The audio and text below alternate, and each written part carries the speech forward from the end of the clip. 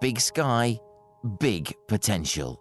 This is Eastern Promise. Welcome to episode 70 of the Eastern Promise podcast, and this week we're basking in the white heat of Cambridge Science Park, talking to director and guardian, the phenomenal Jane Hutchins, about its past, present and future.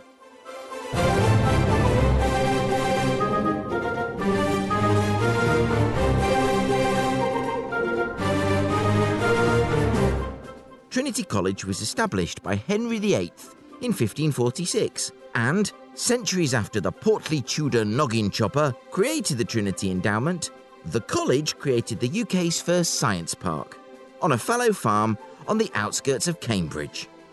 We'll hear from Jane Hutchins how this trailblazing crucible of research and innovation is looking to the future, as well as taking you on an audio tour of the park itself.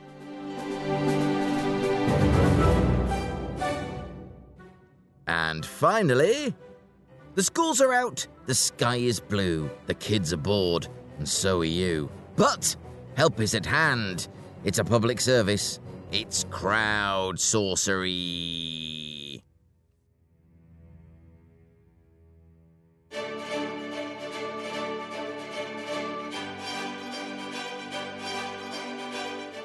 There are, at time of recording, in excess of 30 science parks in and around Cambridge, varying in size and with their origins either emerging from the colleges, a particular industry such as pharmaceuticals, or created by a specialist, such as Bruntwood SciTech or the O2H Group. However, it is Cambridge Science Park, just off the A14 and a short walk from Cambridge North Railway Station, that has the distinction of being the first science park. Not just the first in Cambridge, or the first in the United Kingdom, but the whole of Europe. As well as being a trailblazer, Cambridge Science Park is also proof that the city's ecosystem simply does not know how to rest on its laurels. With the UK's premier science park constantly looking to the future, under the leadership of director Jane Hutchins. I managed to catch up with Jane and got a fantastic insight into this crucible of innovation, plus a special tour of the Cambridge Science Park just for Eastern Promise listeners. It's a glorious Wednesday morning on Cambridge Science Park, and I'm here with Director of Cambridge Science Park, Jane Hutchins, who's looking very summery, very happy, who's about to go off on a well-deserved vacation. Jane, welcome to Eastern Promise. What a delight it is to be here and have you on the show. Thank you. It's a real pleasure. I've been really looking forward to this. Any chance to enthuse about my favourite science park goes down well with me. Perfect. Can you give us, please, I always like to start with this question, the potted history of Jane Hutchins? Goodness me. Right, so I was born in the West Country, north of Bristol, briefly, because my father was building the M4-M5 interchange, which he always gets lost in, even when he drives through it now. And then we moved back to my parents' hometown of London when I was a year old. So I essentially grew up in South London, only child, all-girls school, very female environment, but my main sport was sailing, which was a very male environment, which got me over that particular handicap, shall we say. I went to Portsmouth and studied economics and geography, and then I worked in various jobs in central London, business sales, financial regulation in the city, and then took a big break for children. And at that point, my husband's job took us down to Southampton. Fast forward a few years, I was very bored going up the wall, and I went for a 2-week temporary placement at Southampton Science Park. Didn't know what a science park was, if I'm honest, I didn't particularly care, but I was working on University of Southampton, very early stage spin-out companies. So I got a bird's eye view of what they were up to, what they were doing technologically, and the challenges they faced as companies, just running themselves. I stayed for 18 years. Ended up I kind of got stuck. I would like to think I was helpful and useful. I ended up as business development director there and developed an absolute passion for science parks and the nature of the communities you find on them. And when Cambridge Science Park approached me, about a year ago and said, would I be interested in bringing some of my enthusiasm to Cambridge, I simply couldn't say no. No. It was too exciting an opportunity to turn down, so here I am. Well, it's fantastic that you're here. And weather permitting, when we finished our little chat, we're going to go, I say weather permitting, the weather certainly does permit. We're going to go on a walk around the park and see all the various things, because this is a huge site. There is so much going on over so many different fields. What is the one thing, they say the one takeaway from this, what is the one thing you want people who perhaps have never visited this science park, and you absolutely should, to know, to understand about Cambridge Science Park? I think the one thing is it's a cradle of innovation. It's about the business side, not the blue skies research. And it's open. We want people to come in and find out about what's going on here. Not every building is open to the public, but some are. The one that I'm talking to you in now, for example, the Bradfield Centre, has a publicly accessible cafe. It's open Monday to Fridays. All sorts of people come in here and they spark conversations. But we also see conversations being sparked between companies, between innovators. And I think the big message is that the innovation that happens here is relevant to you, to ordinary people outside. It's relevant to everyone. And the technologies and the treatments for life science conditions, whatever it might be, impact ordinary people in their everyday lives and make those lives better. And what's not to love about that? Absolutely. I mean, you can probably, listeners will be able to hear in the background. I mean, we've closed the door, but the buzz, the absolute buzz going on here is phenomenal. Yes. And sort of, it's called engineered serendipity. It was a fantastic phrase that Ros Bird first used at Norwich Research Park. What difference does it make, and what does it mean to you to have, and I think this is the only one where this is true, the name of the city in the name of your park? I think for Cambridge, the power of the brand of Cambridge is global. And it's known as being a major centre for research, for know-how, for knowledge, for innovation, for scientific discovery. And of course for other sectors as well, but it's a science that is particularly relevant to us. So Cambridge as a brand is incredibly powerful. It opens doors, it has global recognition. When this science park was established just over 50 years ago, it was the Cambridge Science Park. There were no others. We were the first in the UK. Just being able to say the Cambridge Science Park was amazing. And I still do say the Cambridge Science Park. I don't blame you. Which was, it's different. It's different. It's moving into being on the inside of that brand power has been a revelation for me. I've always understood it, of course, but to live it from the inside is just amazing. I think doing what I do, you can't sort of ignore that. You do get pulled into it, and I think what I've learned is don't fight it. Go with it. So you mentioned this is the original, the definite article, as it were. And what does that mean to you? And how do you see the role of director, your role, developing as time goes on, as new developments come to the park, as spin-outs grow, etc.? I think the biggest challenge of a director of a growing science park will be to maintain a sense of community, actually, within this estate.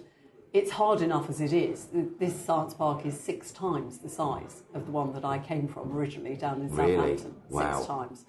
And we would hope to see that double over the next 5 to 10 years. Wow. Without losing any of our green spaces, which we love. But to create community in something that is scaled up in that way is going to be very challenging. So we're having to harness all of our resources in terms of not just getting to know people, but also creating spaces in which that serendipitous meeting will still happen, and the managed meetings as well. And frankly, beating heads together and saying, you will come out and engage, because why are you here? Come outside. Otherwise, why are you in a science park if you don't want to engage with your collaborators, potential collaborators, on your doorstep? And you know, you're right that there are so many rich opportunities that can flow, and sometimes you're right, it's so right to say, knocking heads together to get people to say, look, you can benefit from this, talk to this person, talk to that person. You come here and do this thing, and we'll all benefit, because even if you say, well, it's lovely to meet you, we'll stay in touch. And sometimes people get quite understandably sort of encased in their little silos. Completely. And I can't remember who I asked this to, and in many ways it really does. Yes, I do. It was the Civic University project at the University of East Anglia. Do you see your role as a silo buster? Actually, yes. Yes, I do. I've never heard it described that way before, but no, that's exactly it. It's beating down the doors and finding the barriers and saying, how do we overcome these? Yeah. And it's not just within the science park, but it's also breaking down the silo of a science park within a city. Indeed. And I think, I've acknowledged this publicly, and Trinity College, who own the science park, have also acknowledged this, that we haven't been great at that in the past. We've made some mistakes, but the spirit of the entire science park movement nowadays is so much more open and inclusive. And we all want people on our doorsteps and in our neighbouring cities to understand what we're doing. And if we're perceived as being as a silo, then it's off-putting. The local community isn't going to be curious and act and respond to that curiosity by wandering onto the estate or coming to events here. Yeah. So, yeah, lots of silos, and lots of them need to be broken down.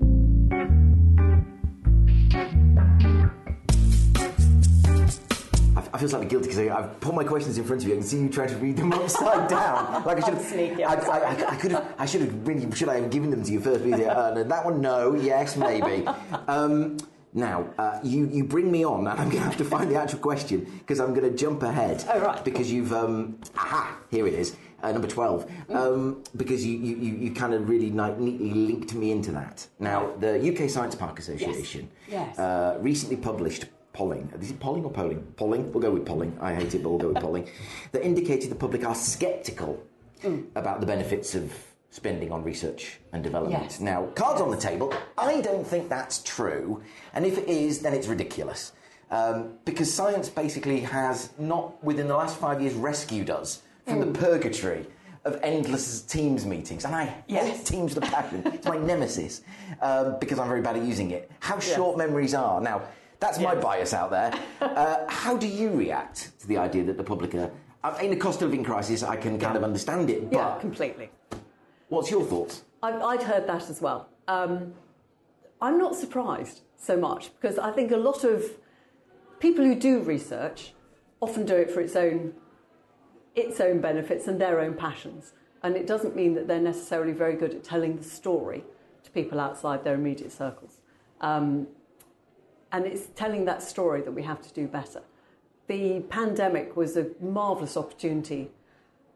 That's probably not the best way to put it, but it was a. No, but I see what you mean. There's an opportunity in every crisis. There's the number of people who've said, "Well, we started in the pandemic." Yes, precisely, and the general public suddenly saw daily on the daily news updates from Chris Whitty and his team, scientists saying, "This is how we are carrying out research. This is what we've learnt.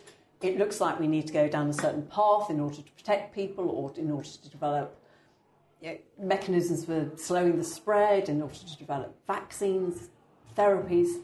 Science was at the head of the news all the time, in a positive way. It was a very frightening situation, and it was a very upsetting and distressing situation for everybody. But we all saw science desperately trying and ultimately succeeding to find a path out of the pandemic. A friend of mine, who I won't name, years ago was science editor of a national news channel.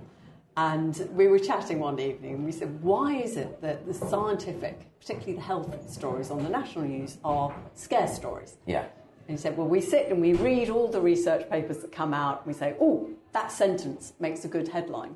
He said, we have such a short opportunity. All we can do is pick out the sentence, and if it's scary, we get higher viewing numbers. So I think the way science is portrayed is not necessarily, or scientific knowledge is portrayed in the media and elsewhere, is not necessarily helping the cause. No. So, yeah, I can see that during the pandemic, people wanted government to throw a huge amount of money at science to get us out of the crisis. And I have certainly seen that, particularly in the context of the cost of living crisis, the public appetite to see taxpayer money being spent on scientific research, where the benefits aren't always clearly explained, would be lacking. I think the current inquiry that's looking into COVID, where you had George Osborne and David Cameron recently being interviewed on the news, and I don't make this in any sort of political judgment, in my view, but they were openly saying, well, in government we have to make decisions on funding. It's not always easy. So I don't know how to square the circle. No, but it is of concern if the public are not seeing the benefits to them and to the economy, and indeed to the world and climate change, of scientific research. I think I remember, it was not my phrase, but discovery is a benefit in itself. Because, as you say, you never know where it's going to lead. 3/5 of the company on this science park originated here, in this city. Now, that sounds like, when you say it out loud, some might think, well, of course they did, but this is the number 3 global hub for science. This is the number 3 spot in the world. Under, top 2 are America, then it's Cambridge. Yes. Wow, that's incredible. And to have so many here rather than coming from outside and wanting to get that hold of the flagpole and tied to the brand, I think that's amazing. Why do you suppose how have you achieved that, and how are you sort of managing that, and how has it happened that way, I suppose I'm asking? I suppose it all dates back to what's called the Cambridge phenomenon. Books have been written, journalists have opined on the subject, but back in I think it was 1963, Harold Wilson, before he was Prime Minister, made what is still judged to be one of the most significant political speeches of the 20th century. And he referred to the need, I'll paraphrase it, I'm afraid, the need to embrace the white heat of technology. Yes, with the white heat. Yeah. A phrase we're all familiar with. It's become common parlance, but he was the one who coined it and made this transformatory speech, saying we've got to basically stop looking back to our old industrial heritage, embrace the white heat of technology and the benefits it will bring to the future economy and society, and move forward. And that was back in the 60s. Yeah. At around the same time, Cambridge University also looked across the seas to America at what was beginning to happen there with the very first science parks, an embryonic concept, and thought this is a really good way of gaining impact and reputation for the university. And they changed their culture. It sounds so easy to say, but changing the culture of a major and very historic institution must have been incredibly difficult at the time. Yeah. But they freed their investigators, their researchers, professors, to effectively dabble in spinning out companies. Yeah. And I still get visits from people from all around the world who say, what, they're allowed to? And you just think, wow, it's, even now, even in the 21st century, people are surprised at the freedom to explore other options that Cambridge academics are given. It's no longer unique to Cambridge in the UK or indeed globally, but it is remarkable. And it was enabling them to take some of their know-how, parcel it up into a company and set that company loose on the market, that resulted in 23 unicorns coming out of this, frankly, tiny little city on the edge of the fens. Yeah. It is remarkable. I mean, the stats blow my mind, even though I quote them all the time. But 23 companies that have come from this one university in a small city that have reached $1 billion valuation is phenomenal. Yeah. And that's one of the reasons that people come from all around the world, as well as from around the UK, to say, what's your secret? How do you do it? And I think at the heart of it, it was Cambridge taking a very liberal and forward-thinking approach. Yeah. It was Trinity College saying, we have an old farm on the edge of Cambridge that was given to us by Henry VIII in 1546 that could do better. It wasn't really being actively used as a farm in the 70s. It was it had railway sidings on it and broken tanks that had been repatriated after World War II. So it wasn't a particularly attractive site. And they saw potential for creating a science park, almost like an experiment. Yeah. And the rest, as they say, is history.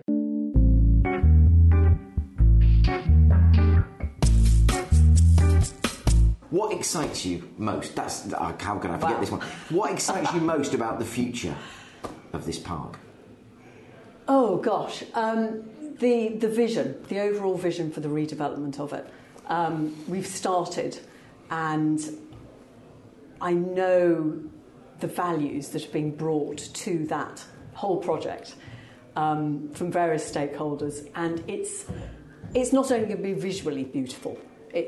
We're looking at densifying it, significantly expanding the floor print, the amount of space here, which is necessary because Cambridge is full, and there is a lot still to be done in terms of the businesses that are here or that will originate here or that will come here. We have to house them.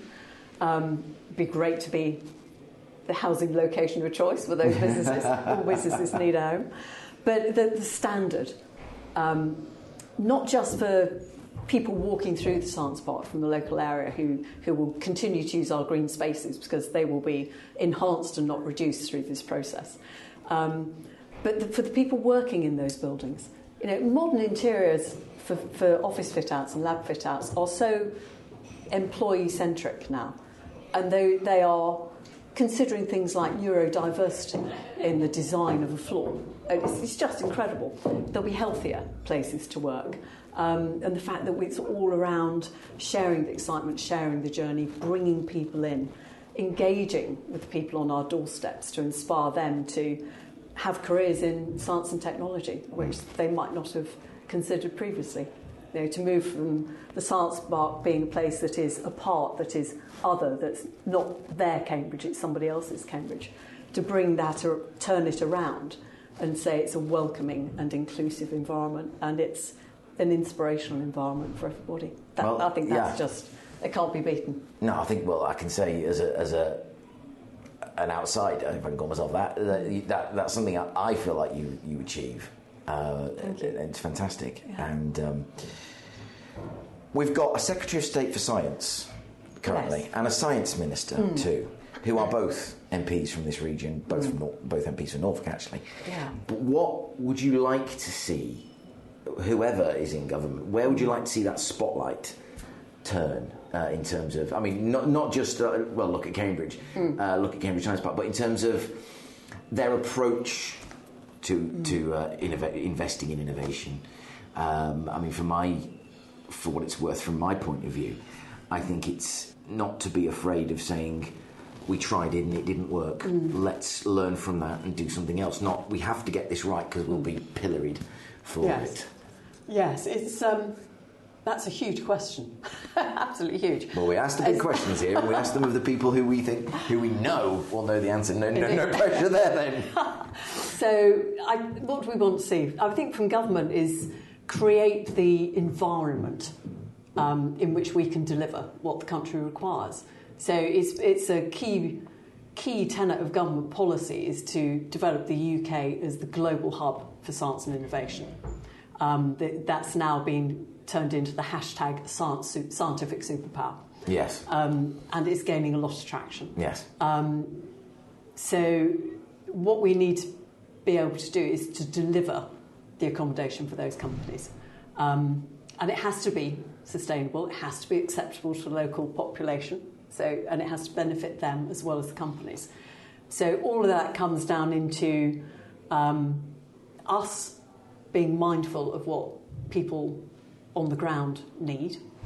I'm thinking about the master plan we developed for Science Park North, Cambridge Science Park North, which has been extensively canvassed with local people. And initially, we did a survey, and their feelings were a bit mixed. Once we'd engaged with them, that changed, and they were positively in favour. Yeah, that's it. So is that forgive slight expression of ignorance? Is that to presumably the north of the A14? It's just the other side. Yeah. Yes, near Histon Impington. Mm-hmm. So at the moment, it's a master plan. It's something that we perceive that there is a verified need for around Cambridge, which is accommodation for mid-tech rather than high-tech. So if you think of Cambridge Science Park as being the home of high-tech spin-outs, those spin-outs reach a point where they need to start doing prototyping, And there's been analysis done that shows there is a real shortage of prototyping mid-tech space in and around Cambridge. Now, clustering, so the development of companies in a particular sector in close geographical proximity to each other, is acknowledged worldwide as being a driver of economic development and of success for those companies, which of course brings in economic growth to the region. You then look at Cambridge and say, well, Cambridge is nationally, if not internationally, significant in the economic contribution it makes. You know, you look at the UK, and I saw a statistic recently that £1 in every 9 generated in the UK comes from Cambridge. And it's just, again, it's one of those mind-blowing statistics. I'm glad I'm recording this, because I thought, where's my pen? I must write that down. And I'll explain why a bit later. So I think we better get out on Shanksy's pony while I've still got some time in your diary. I think that's great. The sun is shining. Well, the sun's still shining. Outside. Let's go do it. But Jane Hutchins, for now, thank you very much for a really exciting chat. I've thoroughly enjoyed it. And let's go and take a look. Perfect. Let's go.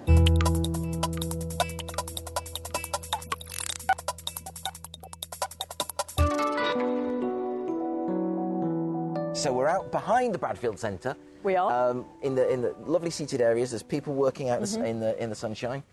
Jane, where now? I think we ought to walk down through this grassy bank covered in daisies, because I love daisies, then actually go to the old Trinity Centre, because there's quite a good story there you can tell about the history of the Science Park and where we're going next. Yeah, fantastic. I love the amphitheatre seating, kind of looking out. There's a sort of a covered area and out onto the fountain and the lake. It's beautiful. Yeah. You know, I was here on a really grey day about 4 months ago. It was a bit damp. And there are a bunch of mothers sitting outside with their toddlers all in their, the multicoloured little playsuits they have. And the toddlers spent the best part of 2 hours just going up and down that amphitheatre seating, just playing, while the mums took it in turns to come in and grab coffee and takeaway.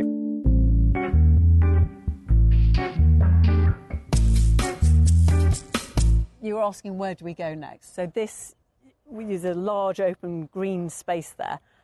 It's crying out for development. There used to be buildings here that housed companies. They reached the end of their useful life and they were removed. So we've got a green space and a very unattractive mound of broken up reinforced concrete. Yes, I mean, when I say beauty is in the eye of the beholder, I don't think you'd find many beholders who'd say that was beautiful, unless they were thinking about either A, selling it, or B, what they can do next. Indeed. Which is where the excitement comes in. It is absolutely where the excitement comes in. So that concrete, which is a bit of an eyesore, is also a very important part of our vision of the future, because that contains carbon. That's the remains of the frame of the previous building. That we looked at the cost of the carbon that's embodied within it and said we cannot get rid of it because the cost is too high in carbon terms. We will keep it, retain it, and use it in the groundworks for the next building. Absolutely. So that's sustainability in action. Yes. So I think a lot of what goes on, particularly in commercial property, in terms of sustainability and climate change, is invisible. It's things like insulation. It's things like removing gas boilers, which we've done quite a lot of. We do it opportunistically when we get a building back at the end of a lease, for example. So we're doing quite well on that side. But nobody can see it. So unless we actually shout about it, no one knows what we're doing. So we're quite proud of our rubble mound. Yes. Although I was very distressed when I first arrived and saw it, because it's quite ugly. It's a very good story, because it's saying this is what carbon management looks like in reality. There you go. And it's visible. And Absolutely. it's a great hook for a daft conversation. It is, because it worked for me, actually, because I did an interview with the East of England Local Government Association, and Matt Stewart, who's one of their policy managers, who is a self-avowed fan of brutalism. So I did, when you said it's not very attractive, I thought, I don't know, Matt might find it attractive because he's being a fan of brutalism. But I mentioned, because we'd spoken before about the mound of concrete and why it was there. Yeah. And he was like, oh, right, that's why it's there. Ah, brilliant. And it's kind of like, makes perfect sense now you mention it. Yes. But you're right, you've got to tell people. I probably ought to put a sign up on it. But So next door to the Trinity Centre, just poking through the lovely bank of trees there, you've got the top of one of the newer Cambridge Consultants buildings. Yes. Now, you were asking, why is Cambridge so successful? They are one of the reasons. Yes. Cambridge consultants are a technology consultancy who've been here more or less from the beginning of the Cambridge phenomenon. Yes. And they provide unlocking know-how. They really do. And they have provided companies that have spun out from their own organisation, but they primarily contract for other companies who are stuck and need really top quality knowledge to unlock their own innovation. And that's what Cambridge consultants do. They really do, having been around the bits that I could see. Yes. I must approach them to do what we're doing. But yes, the things that I saw were amazing, and you just thought, oh wow! I mean, mobile phone towers on drones the size of 747s, and they're showing me this is the size of one of the mobile cellular bits and pieces. Yeah. I'm sure I'll think of the word later, but one of the transmitters. Thank you. AI drones that flying in formation around through an obstacle, and you just yes, it's wow. amazing to see, isn't it? Yeah, because they're working it out. The drones are working it out themselves, and they're thinking. Yeah, it's AI that's doing the thinking, but to see them navigating not on a programmed path is absolutely fascinating, because they actually dither slightly, don't they? Yes. You can almost sense the cogs working while thinking, how do we get through this? And how do I get my team to follow me? And they did a little dance, don't they? Yeah. When they get it right. Yeah. It's like, ooh! Like bumblebees do when they're sending communication waggle signals. dance. Yeah, absolutely. And although I have to say, I went around some of the bits of the Quadram Institute where it's like, we don't go in there. That's nasty stuff in there. Oh, but I was actually more worried. We were standing behind the mesh watching these drones thinking, what am I going to do if they turn on us, turn on their human masters? Well, I think you've read too much in the news. You need to calm down. We're going back to these mad scientists again, yes, aren't we? Yes, we go back to these mad... Well, watch Jurassic Park one too many times. But there's a lot of glass I can see. There is a lot of glass. So this is new. All stretching down in an arc from our left to our right. Yes. Now, Roku's over there. I've been out on that very terrace. From left to right, you've actually got MathWorks first. Oh, right. Sorry, MathWorks first. Beg pardon. Very loosely described as Excel spreadsheets on steroids by one of their team recently. Phenomenal amount of work that goes on in there. Next door to them is Roku, the TV streaming, pause for a van, TV streaming service. Now, Roku's interior fit-out is such fun, because they've actually worked on, what sector are we in? Media and entertainment. So each floor has a different theme, doesn't it? Yes, it does. My favourite is the James Bond floor. I didn't see that one. I went straight to the cool. I went straight to the top, Ooh,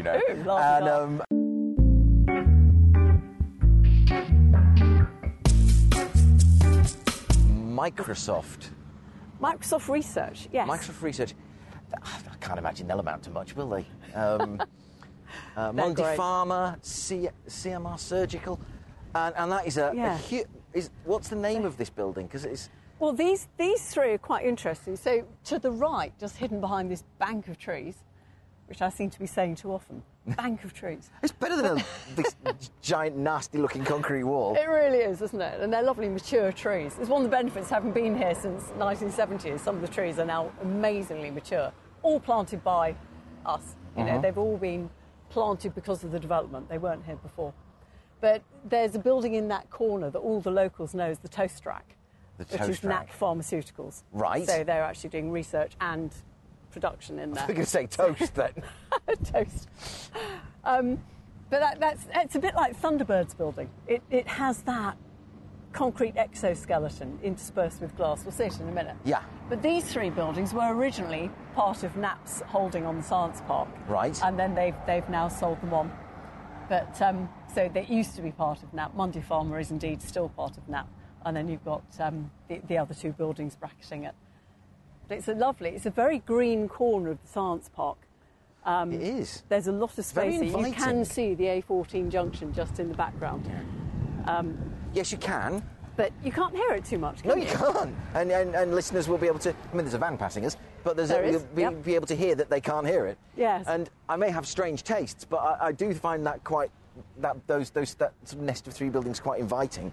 You're not the only one. I do tours of people coming to learn about science parks occasionally, and they always comment and say, well, they're new. In fact, they're not new. They're probably about 20 years old, I think, maybe older. No. Well, they don't look it. No. They've aged really, really well. Whereas the building on our right, which I believe is younger... Hasn't. That architectural style, back in the day when land values here were not what they are now, and when the pressure on space was not what it is now, that was a sensible solution. It was met somebody's direct need. So a building, 2 stories there, 1 story in the extension or the annex, whatever it is, was sensible. Nowadays, that's not working hard enough, and it doesn't look like the sort of building that the Instagram generation, and I don't say that flippantly. No, I understand what you mean. People who are much more clued into design and environment than I ever was when I was younger, they would turn up to that and think, oh, do I want to work here? Or shall I work for MathWorks or Rokic? Yeah. They're all competing to a large extent for the same talent pool. So you need to, what we would like to do with a building of that age, which is probably not energy efficient, its EPC will be pretty unimpressive, is to remove it and put something much more contemporary in its place. So higher, not excessively high. No, there are but it is quite low. restrictions that will stop us. But higher than that, so you're making the land work harder and improving the greenery. Absolutely, because it does look slightly incongruous when you look over the other side of the road. Yes. You've got these fantastic, and I can't believe they're as old as you say they are, but glass steel buildings that look really impressive and really inviting. I've been in those buildings. They're amazing. They've got living walls in. I would be proud to work there. I would work in. The company in here is probably amazing as well. Yes, but it doesn't give that impression to the outside, either to an employee or indeed to future customers or collaborators. So there's an important, shall we say, game to be played around that whole story as well. So you kind of half answered my question already in kind of what you want to do there, but what's the... Like I say, there's a cachet to being here. There's a huge cachet to being here, being in Cambridge. Yeah. I'll ask you about how we relate to the green belt in a minute. But what's the process for sort of achieving that vision then? Because you can't basically sort of race in and go, right, we don't like this anymore, out you go. No, wouldn't that be nice? That would be lovely. So one thing to bear in mind is that we have companies in the buildings. Yes. They need business continuity. So that's very, very important to us. And in this section of the park, quite a lot of these buildings are not owned by Trinity College, so there are other stakeholders who own those buildings. Which makes it all more complicated. It does. But the modern landscape is that those stakeholders are much more communicative and visionary than predecessors. Mm-hmm. Times have changed. It's not to be critical of previous owners, it's just say times have changed. Cambridge Science Park has this stellar reputation as a primary science park globally. And it's deserved. It's worked hard to achieve that. We need to maintain that reputation. Yes. So you have to have this constant process of renewal so that the experience of people coming to visit this astonishing place isn't, but it's wow. Exactly. And if you've got the wow, then that works not only for us as a brand, but more importantly in almost every way, for the companies that are based here. Yes. We are the enablers. We provide the built environment. We provide, to quite some significant degree, the community. So I was in Microsoft a few months ago, and they said, what are you doing? A tenant of their calibre cut you no slack, rightly so. Of course. They want to know what we are doing to help them do business. Yeah. And we have a role in that through providing events, through the environment, through... we've got a landscape management plan that had to be paused, unfortunately, during the pandemic. That's now been dusted off. And it's got all sorts of wonderful ideas for plantings and hammock groves, and they're all being reassessed. We're saying, well, how do we deliver this now? Keep the improvement, keep the attractiveness of this place relevant for everybody. Yeah, absolutely. I mean, in a way, we talked about politicians a bit a few minutes ago.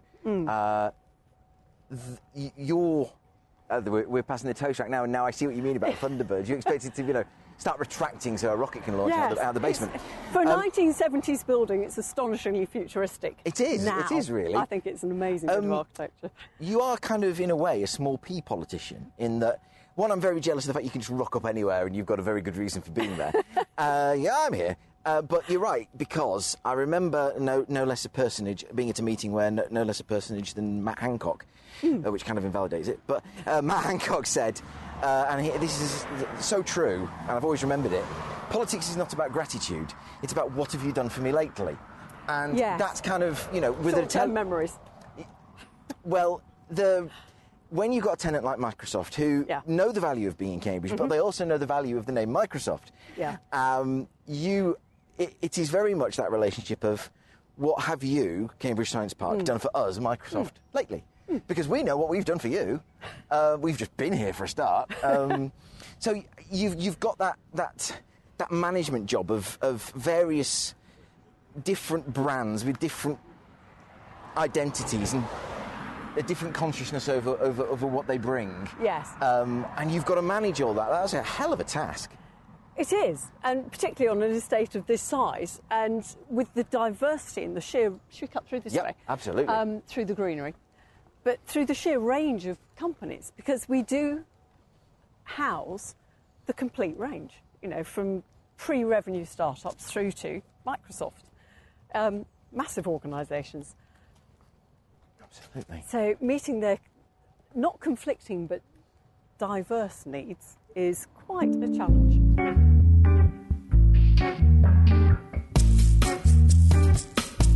So one of the things I love is that this greenery is attractive to Microsoft. Yes.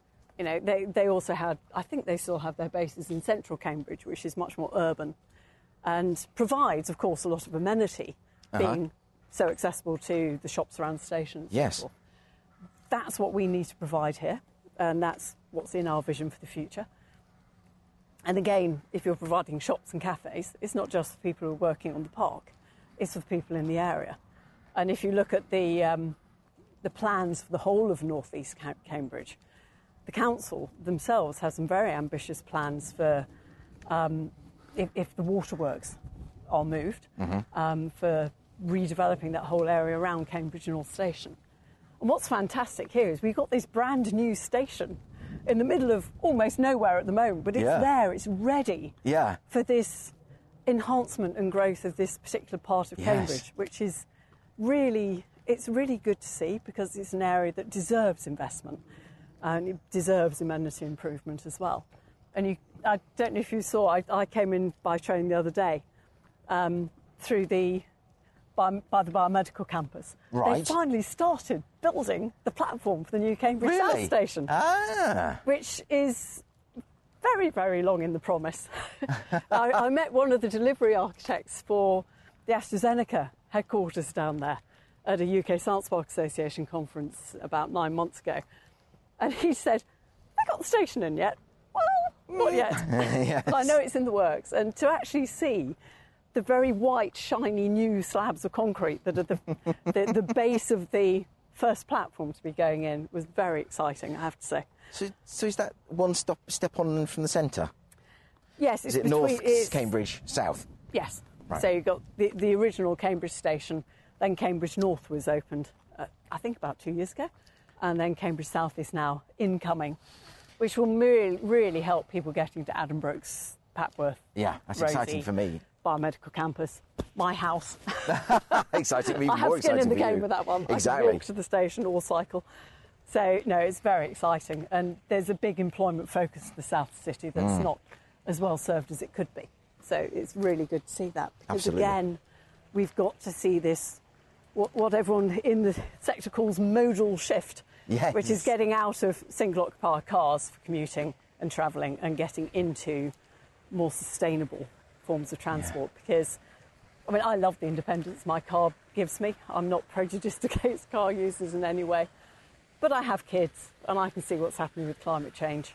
Yes. And we've all got to change our behaviours. We do, and we really that's terribly hard to achieve, but it's not really an option anymore. Indeed.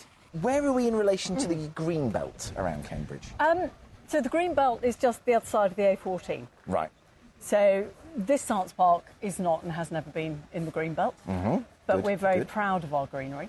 No, I'd say so. And, I mean, just standing here back at the Bradford, we've got the waterfall playing. It's just, it's lovely. We could do more. That bank of very tired leylandii, 1980s monotonous planting. That was the fashion back then. It's not only unattractive because they have gone a bit wild, it's also not good for biodiversity. Right. So we're conscious that we need to keep working on improving the biodiversity. And actually, where we've walked, we've gone through sort of monoculture almost of a hedge plant all around a particular building. Now, the one around the Royal Society of Chemistry is housing wonderful birds' nests, which is great, but it's not generally good for biodiversity. Yeah. And you've got to look at enhancing that because it's the right thing to do. And new developments expect you to. It's actually enshrined in the consent, so you have to look at biodiversity improvement of a certain percentage. So there's a legal drive to do it as well. But here you look around, there's all sorts of different trees, different plants, different grasses, got ornamental thistles, so lots of seed heads that birds like. Some of the areas we've walked through, there are loads of brambles. One of our questions is, that doesn't look too good, that looks neglected. The Wildlife Trust perspective was, you could tidy it up, but don't do it too much, because bramble thickets are fantastic for ground nesting and foraging birds and small mammals. Yeah. So don't throw the baby out with the bathwater. That indeed. You can do work which will actually improve the biodiversity as well as the visual appeal, but take care not to damage anything. And that's exactly the sort of advice that we want to hear. Yes. Because we don't want to get it wrong. We want to get it right. Yeah. And we touched on this concept for Cambridge Science Park North for Mid-Tech, which is just the other side of the A14. That is land that is in the Greenbelt, but it's not accessible to the public. Yeah. And the plan that Trinity is proposing, which has been extensively tested with locals, includes more than 50% public park and 30% biodiversity enhancement, which is more than what's the minimum that you're required. It's also going to be a carbon net positive, would you believe? Yes, I would. Which is astonishing. It's a phrase I hadn't even come across until very recently. Yeah. So it's something we're all really mindful of and actually protective of as well. I'm not saying all developers are, but we are. And I think you get patient capital that an outfit like Trinity, that's been here for centuries, brings to the conversation. And it is a different story from the more normal property development model, which is that you find a good site, you develop it, you fill the buildings with tenants, and then you sell it. Because a property developer is just that, they're not in it for holding the land. Yeah. Someone like Trinity has a different perspective. They want to hold the land in perpetuity, really. Wow. Not that I'm committing them. No, indeed. No. But given that Henry VIII gave us this site, we've still got it. It says a lot. I'm just watching this. There's a wading bird. It's either a coot or a moorhen. My wife would know which. Wandering around the tables. Is it white-faced or red-beaked? It's red-beaked, I think. It's got big yellow feet. Yeah, that's moorhen. Moorhen. I'm glad I didn't say coot. And it seems quite relaxed in amongst these sort of scientists and staff. And how fantastic! Yeah, they're quite used to us. We've got lots of rabbits and deer and I saw some. There's a heron that fishes these ponds all the time. It's just amazing, and you can walk up within 6 feet of the heron. He's kind of got used to us, or she. Jane Hutchins, what a wonderful walk! What a wonderful tour of Cambridge Science Park. I've thoroughly enjoyed it. Good. Seeing new bits that I didn't know were there, going, oh, that's where that person is, sort of making connections. And to know that you're not just saying, it's Cambridge, take it or leave it. You're saying, it's a constant process of iteration, thought, development, and that's a wonderful thing for the city. It's a wonderful thing for the region. All power to you. Eastern Promise will always support parks like this because it's so fundamental to the future of not just Cambridge, not just the east of England, the world. And that sounds slightly grandiose, but I'm going to roll with it. Jane, thank you very much. My absolute pleasure. I've really, really enjoyed it.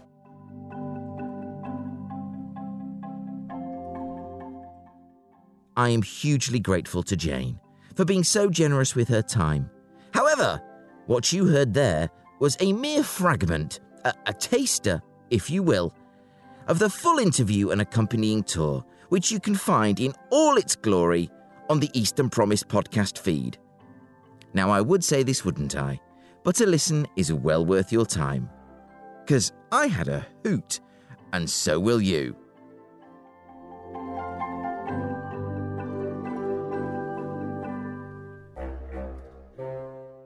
And now... I'm bored! Once the school holidays begin, it can only be a matter of moments before this dread phrase is first uttered. But where do you go to keep the boredom of your beloved at bay? Help is at hand in another... Crowd sorcery.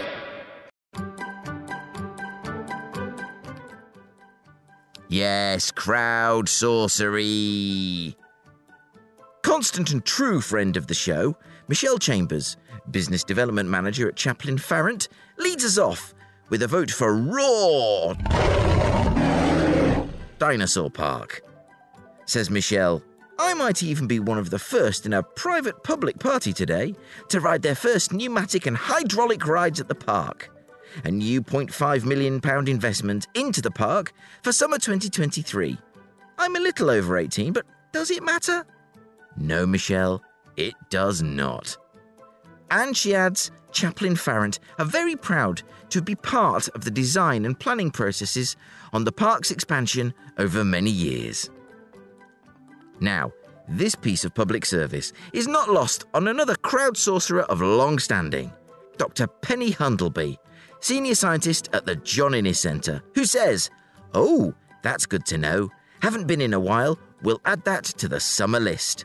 There we are, friends. The power of crowd sorcery puts Raw. Thank you. Back on the list. Over now to Wayne Stannett, Principal Director at Reagit. Gotta get a trip to Legoland Windsor Resort for the kids to enjoy, of course. Ooh, not in the region, Wayne, but as you're new, I shall be merciful. Anyway, you more than make up for it by recommending a day out at Thrigby Hall Wildlife Gardens and Pettits.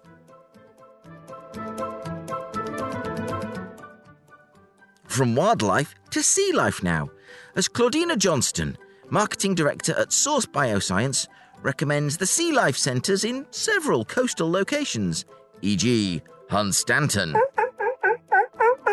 Fiona Walker, founder of ParleyConnect.com, Government, Public Affairs and External Relations Consultancy, recommends Pensthorpe and Gresson Hall Rural Life Museum, both great for a day out with younger kids. Also, the beaches at Wells, Holcombe, Brancaster, fabulous for the family. Bike hire and ropes course, all good fun at Holcombe Hall. Another friend of the podcast who's fizzing with suggestions is Jack Weaver, Chief Operating Officer at the Norfolk Chambers of Commerce. And check out his History Biker channel on YouTube. Says Jack, our children are 3 and 4 respectively, so next year will be the first, oh, we have 6 weeks to fill moment. Nevertheless, one of the myriad soft play centres can keep them occupied for several hours, like a toddler UFC ring most of the time. They're happiest outdoors, though, so the annual pass for the Zoological Society of East Anglia, that's Banham Zoo or Africa Alive, comes in handy. And here's a scoop, I'm pleased to announce that Eastern Promise will be dropping in on the Zoological Society of East Anglia very soon. But I digress, and Jack continues. For a free day out, we gravitate to Linford Arboretum. Just about anywhere in forestry England, Thetford Forest, Wells Next to the Sea, Southwold, or, if all else fails, a longer trip to see their grandparents on Mersey Island in Essex. Now, another vote for the wonders of Southwold comes from consultant Kevin Keeble, who praises its beach, pier, arcade games, ice cream, boating lake, model boating lake, putting golf, ferry to Walberswick, crabbing, and fish and chips. And yet another shout-out to our magnificent coastline comes from Neil Griffin, inspiring knowledgeable business support across the UK's leading provider of innovation spaces. Felixstowe Pier for arcades and also swimming. Another public service announcement here, From Neil Griffin, Felixstowe Carnival this weekend. Tarquin Bennett-Coles, meanwhile, senior partner at SCI Partners, advisor for Guynai Me Limited, pro bono mentor for the Homerton Changemakers, and careers in healthcare supporter for the MBA and EMBA students at the Judge Institute, gives a mahoosive shout-out to Shepworth Wildlife Park. Says Tarquin, "We have always gone there as a family, and with friends close to Christmas time too. Wonderful circular route with lots to do, amazing mix of animals and set up to support creatures who would not be able to survive in the wild." Very important stuff there. Thank you, Tarquin. But lastly, keeping things simple, is Karen Clark, Head of Communications and PR Practitioner, who says, "Bucket, net and here," indicating a link to dogfriendlysuffolk.co.uk, with listings including Walberswick Beach.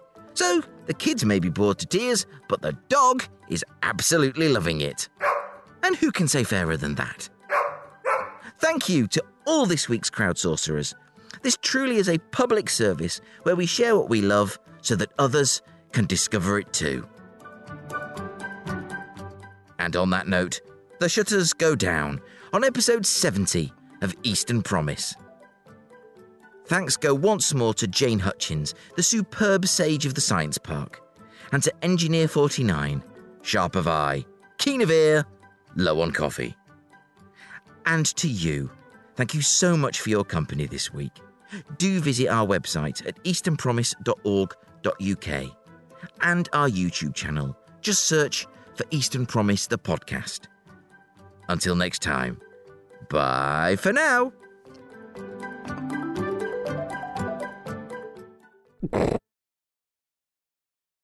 You can contact Eastern Promise and find out more about what we do by visiting our website, easternpromise.org.uk. Eastern Promise is a Priors Croft production on behalf of the Eastern Promise East Anglia Community Interest Company.